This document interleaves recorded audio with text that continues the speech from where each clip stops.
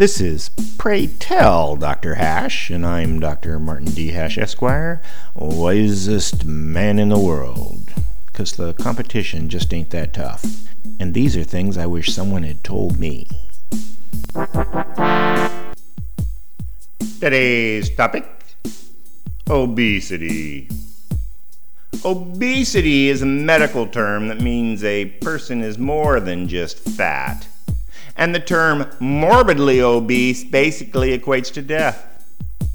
The vast majority of Americans are fat, and almost 40% are obese.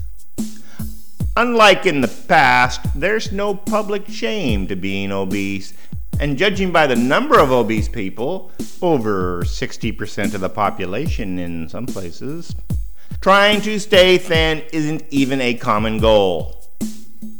People used to control their weight by moderate eating, but food is so inexpensive now, and so available, and advertised so effectively, and so yummy, that the average person doesn't have the willpower to resist. So many people are obese, it has become the new normal.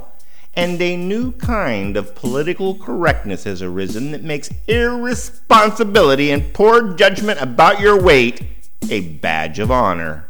Obese people are refusing to take doctors' advice to lose weight, citing fat shaming.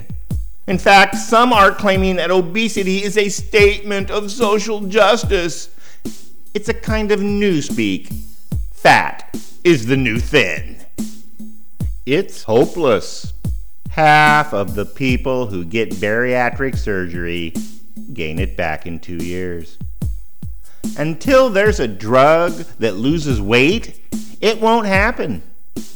Almost.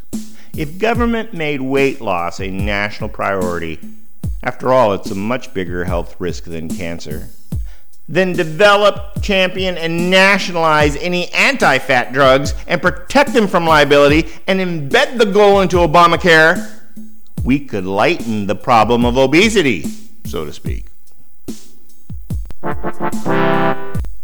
For more, see my website at martinhash.com.